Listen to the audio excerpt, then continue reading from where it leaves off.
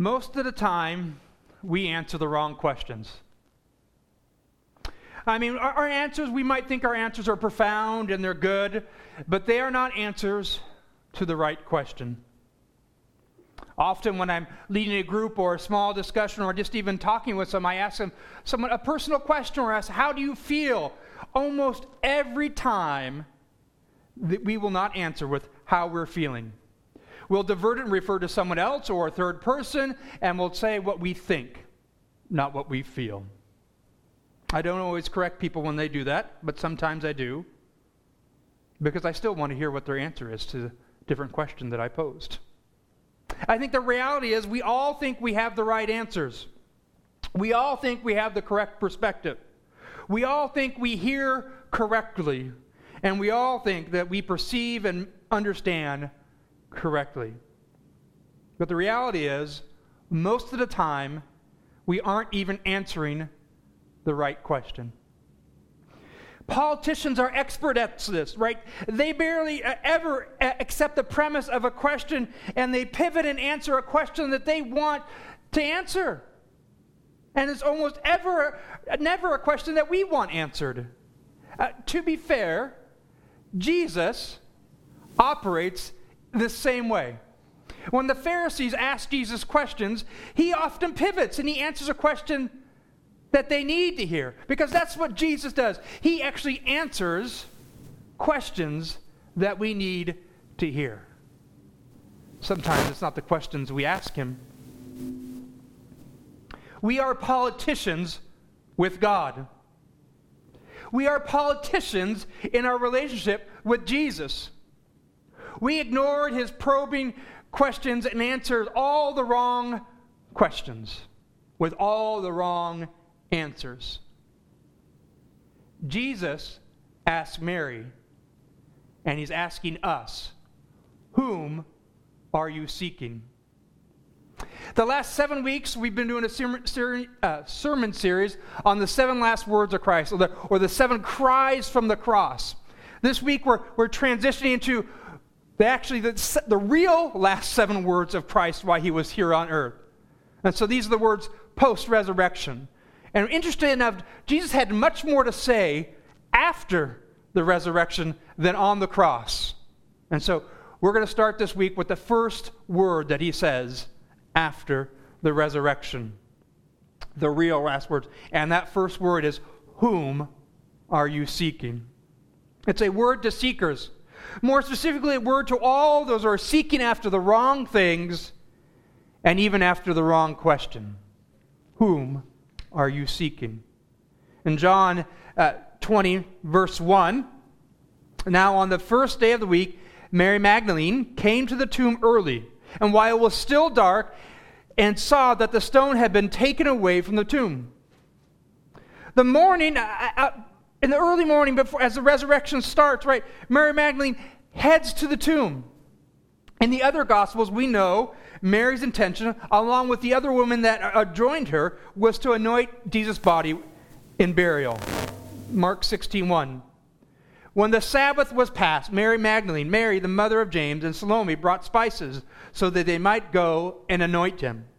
They wanted to honor him. They loved Jesus.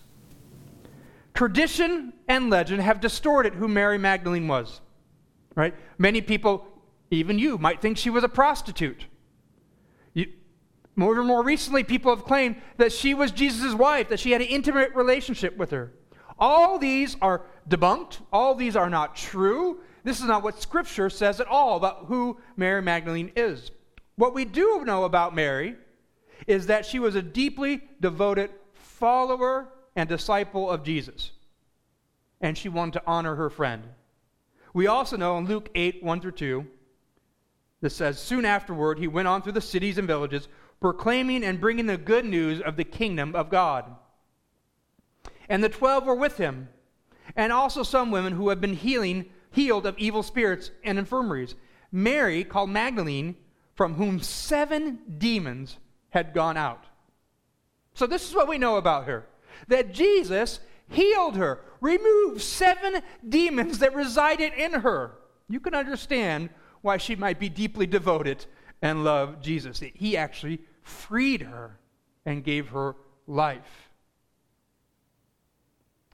Even in her healing, even as she follows Jesus, even in her deep, devoted love to Christ, she is still in darkness. She is still in death. And she is still at the shadow of the cross. She gets to the tomb and she finds that it is empty. John 22.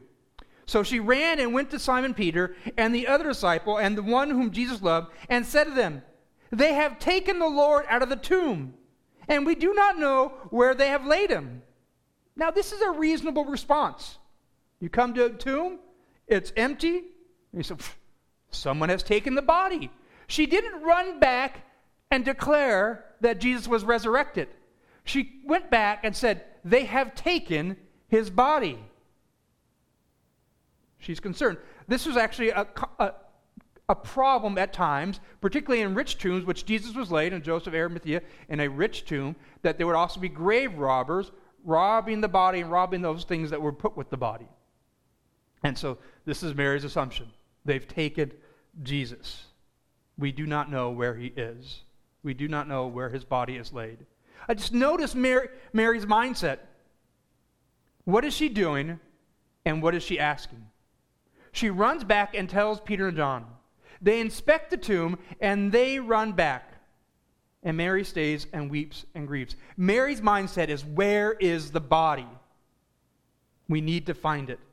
In John 20:11, where we started reading this morning, but Mary stood weeping outside the tomb, and as she wept, she stooped to look into the tomb. Why does Mary grieve?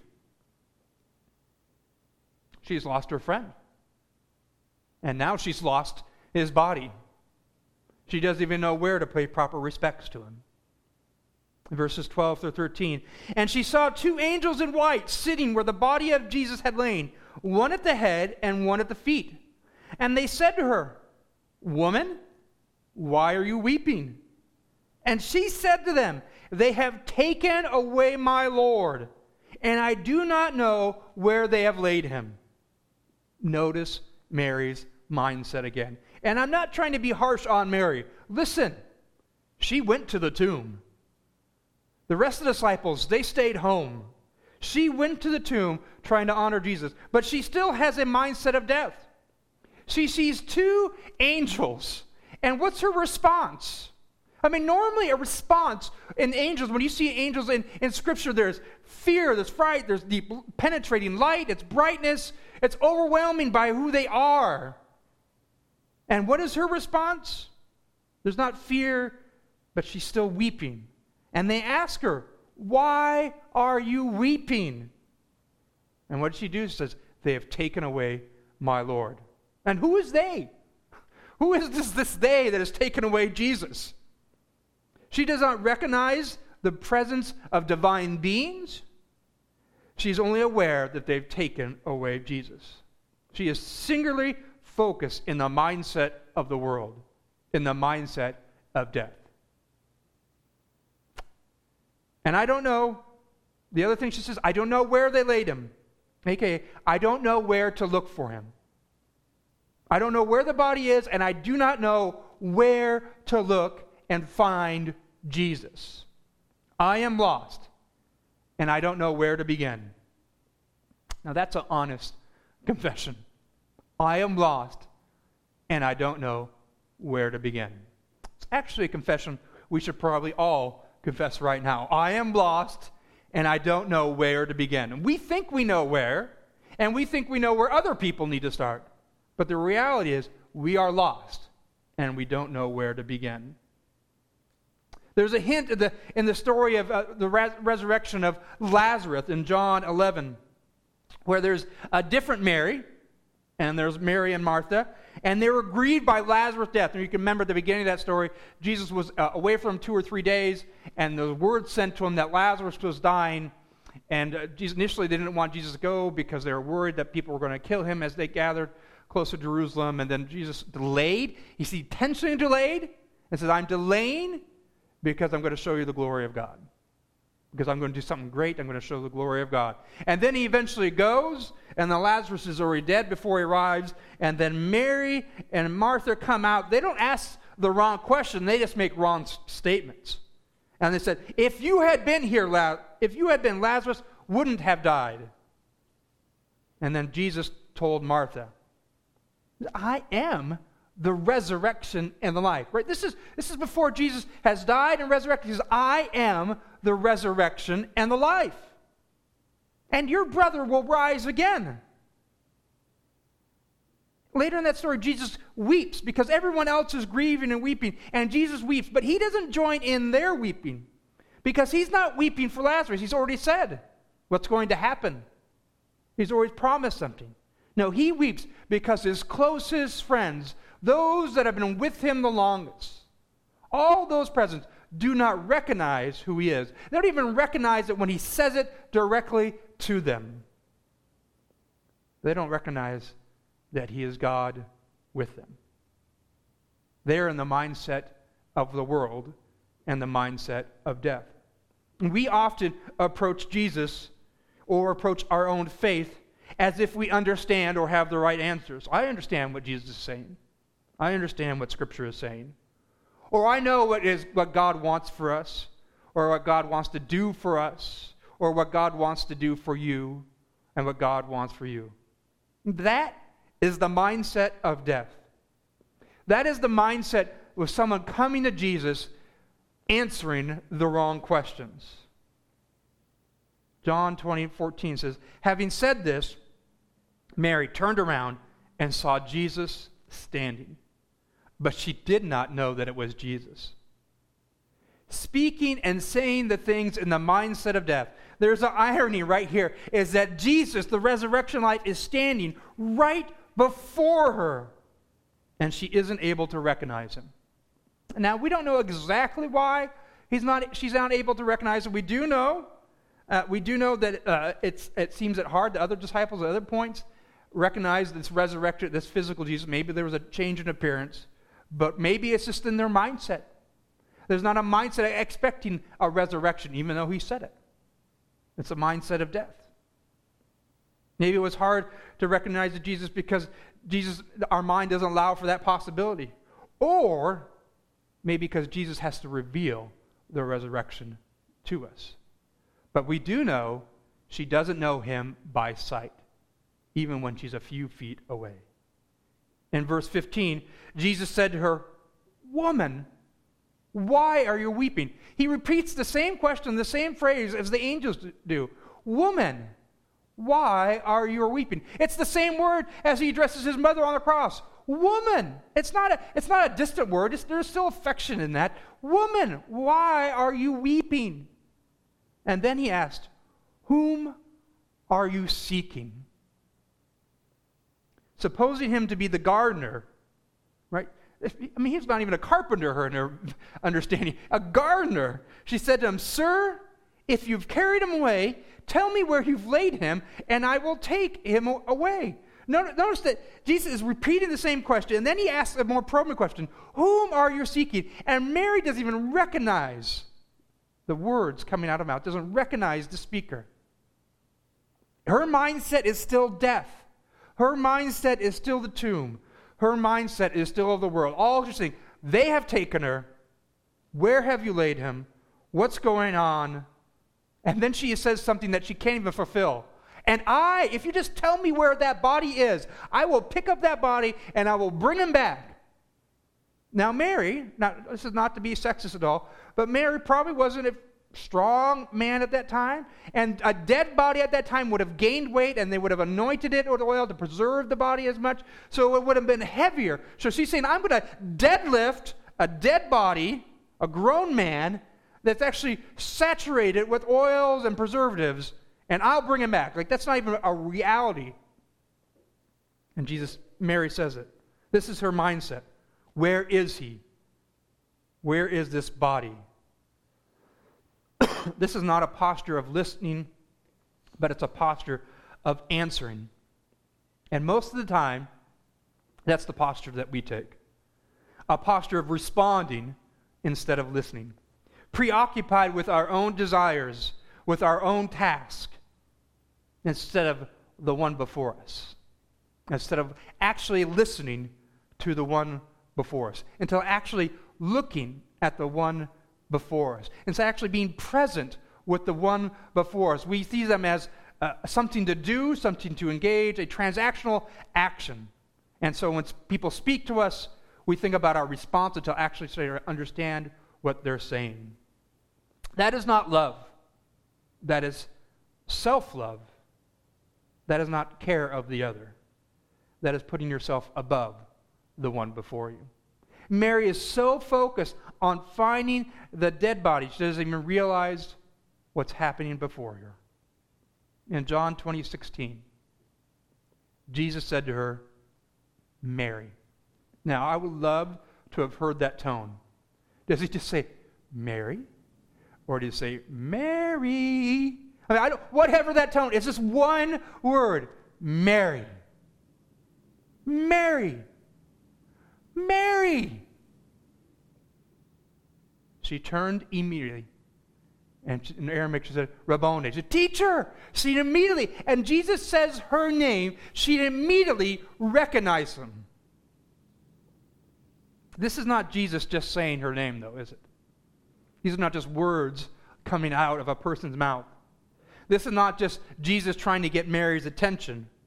This is life-giving, resurrecting, giving, creative words of God. This is the same voice that calmed the winds, that calmed the storm, and rebuked the seas. This is the same voice that spoke the name of Lazarus. Lazarus, come on out! And Lazarus awoke from the dead. This is the author, sustainer, and giver of life who speaks life. And when he speaks, creates. He speaks into her with one word, Mary. Once she was blind, but now Mary sees for the first time. Her mindset in a moment has changed. She has passed from the world of death to the kingdom of God and in the presence of Jesus. Oh, she was always in the presence of Jesus, but with one word, her mindset changed, and she is now really in the presence of Jesus. This is a true fact. Jesus is present everywhere in this world, and yet most of us on this planet aren't present with him, and yet he's still here. In a moment, he brings us to his presence. Just as Jesus is alive, so is Mary for the first time. Just as awakened Mary from her slumber. Isaiah 49:1 says this, listen to me, O coastlands, and give attention, you peoples from afar. The Lord called me from the womb. From the body of my mother, he named my name. God knows us by name. He knows everything about us. He knew us before the foundation of the world. He knows us while we're in the womb. He knows every step, everything, every thought, everywhere we've been. He knows. Called by his name. This idea that we are actually family, that we belong to him. He calls us his. We belong. In John 10:1-5, Jesus says, truly, truly, I say to you, he who does not enter the sheepfold by the door, but climbs in by another way, that man is a thief and a robber. But he who enters by the door is the shepherd of the sheep. To him the gatekeeper opens. The sheep hear his voice, and he calls his own sheep by name, and he leads them out. When he's brought out all of his own, he goes before them, and the sheep follow him, for they know his voice. A stranger they will not follow, but they will flee from him, for they do not know the voice of strangers. I just want you to hear that. The sheep hears his voice. You and I are sheep, and we hear his voice. We know his voice. We can recognize it. We can differentiate his voice. And he calls us by name. And he calls us out into freedom to follow him, to be in his presence. we hear the shepherd's voice. He leads us from death to life. John 10:14, Jesus says, I am the good shepherd. I know my own, and my own know me. In John 8:47, whoever is of God hears the words of God. The reason why you do not hear them is that you are not of God. It's very clear. You want to know who Jesus is. You want to be in his presence. You are going to recognize his voice in Scripture. That is him speaking to you from beginning to end. This is the voice of God calling out, calling you into his presence. John 5:25, Jesus says, truly, truly, I say to you, an hour is coming and is now here when the dead will hear the voice of the Son of God, and those who hear will live. This is just what's happened to Mary. She heard for the first time the voice of the Son of God in the resurrection. Mary. And she moved from death to life. Jesus' first word to us in the resurrection is, whom are you seeking? Mary wasn't seeking Jesus. She was seeking the dead. She was looking for dead among the dead. She was dead in the mindset of death, looking for dead things. Now, isn't that an apt description of who we are? Dead people in the mindset of death, striving after dead things. Even when she confronts with the right question, whom are you seeking? She ignores it and answers her own questions. She answers, I'm looking for the body. Like, that's not, you're looking for a dead person? That's who you're seeking? She seeks answer to her own questions. Mary, like us, is a politician when it comes to the probing questions of Christ. We avoid those questions. God knows this truth about us. He knows that we are not seeking life and we are not seeking him. He knows that we're rifling through the garbage pail and the garbage bins of our lives, looking for a meal and for words to satisfy, and looking for answers to satisfy us. Romans 3:11, God knows this, says, no one seeks for God. You and I are like Mary. We seek answers to our own questions. And we ask the wrong questions and therefore always come up with the wrong answers. Questions like this: what is God's will for my life? These are just some of the questions. There's many more. We ask them every day.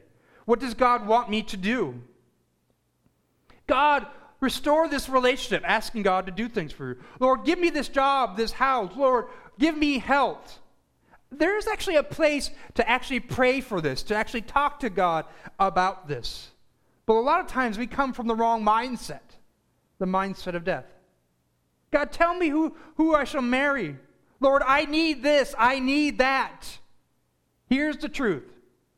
You and I don't know what we need.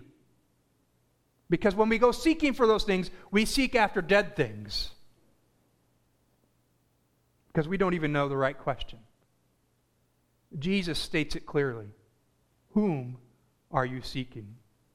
He doesn't ask what are we seeking, but he asks whom. You see, Jesus is the object of the question. He's also the subject. He's the one that allows us to actually seek for it properly. But he is the object of every question that we have. Jesus knows what we need. It's not the things of this world. We don't need the things from the realm of death, but we need him. We need God. We need the one who is the resurrection and the life. Matthew 6:31-34, right? This is where Jesus tells us not to be anxious. It says, therefore, do not be anxious, saying, what shall we eat? What shall we drink? What shall we wear? Those seems like very important things to have. Those are some basic things in life. Food, water, clothing. And he says, look, for the Gentiles, for those that aren't of God, seek after these things. Everyone seeks after these things. And your heavenly Father knows that you need these things. He knows. He knows the physical reality of this world. He created it. And then he says, but, instead of seeking after those things, but seek first the kingdom of God and his righteousness, and all these things will be added to you. God is saying, we are always asking and seeking the wrong things. Even when they're like the most preliminary, the most basic things in life, the most foundational things to what we think physical life is. And he's saying, you are seeking after the wrong things in those moments. Seek after me. Whom are you seeking? Seek after me. My kingdom, my righteousness, not yours. This is an incredible promise that Jesus gives us, and that God freely gives himself. In Matthew 7:7-8, hear it clearly. Ask, and it'll be given to you. Seek, and you will find. Knock, and it'll be open to you. For everyone who asks receives, and the one who seeks finds, and to the one who knocks it will be open. Now here's the thing. He's not just saying, whatever you want, seek after that, ask for it, and you'll get it. You know what he's saying? Back to Matthew 6, right? Seek after me. If you ask, I'll let you see me. I'll let you be present. If you seek after me, you will find me. I will not hide, because he is present everywhere, all the time. We're just not present with him. If you seek, you will find me. That is an incredible, gracious, and generous promise. The conundrum in our life is that we don't seek.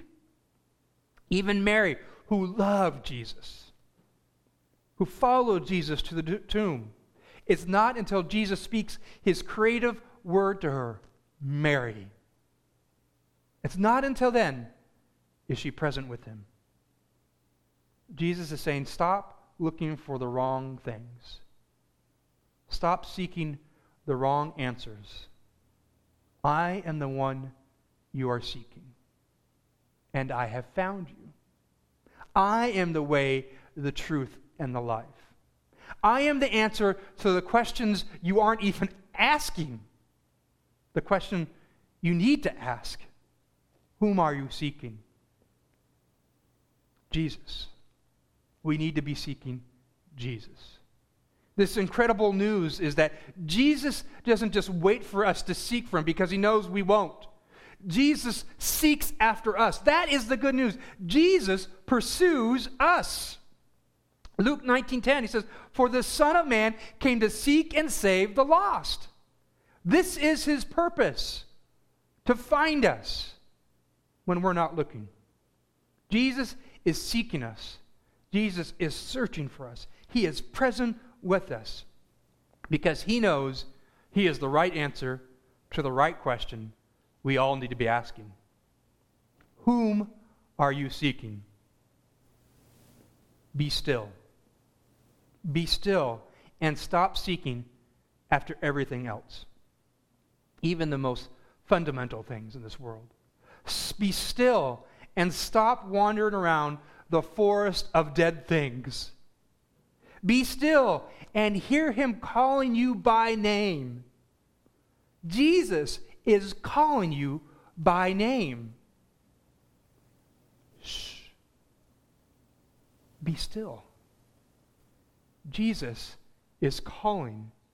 He is calling your name. And he's not trying to get your attention. He's changing you from death to life, bringing you into his presence. The one seeking you is calling you. He has found you. His creative calling, his creative word is resurrecting you, and you have new life. You are alive because he is alive and because he has sought after you. Here are the first word in the resurrection: your name.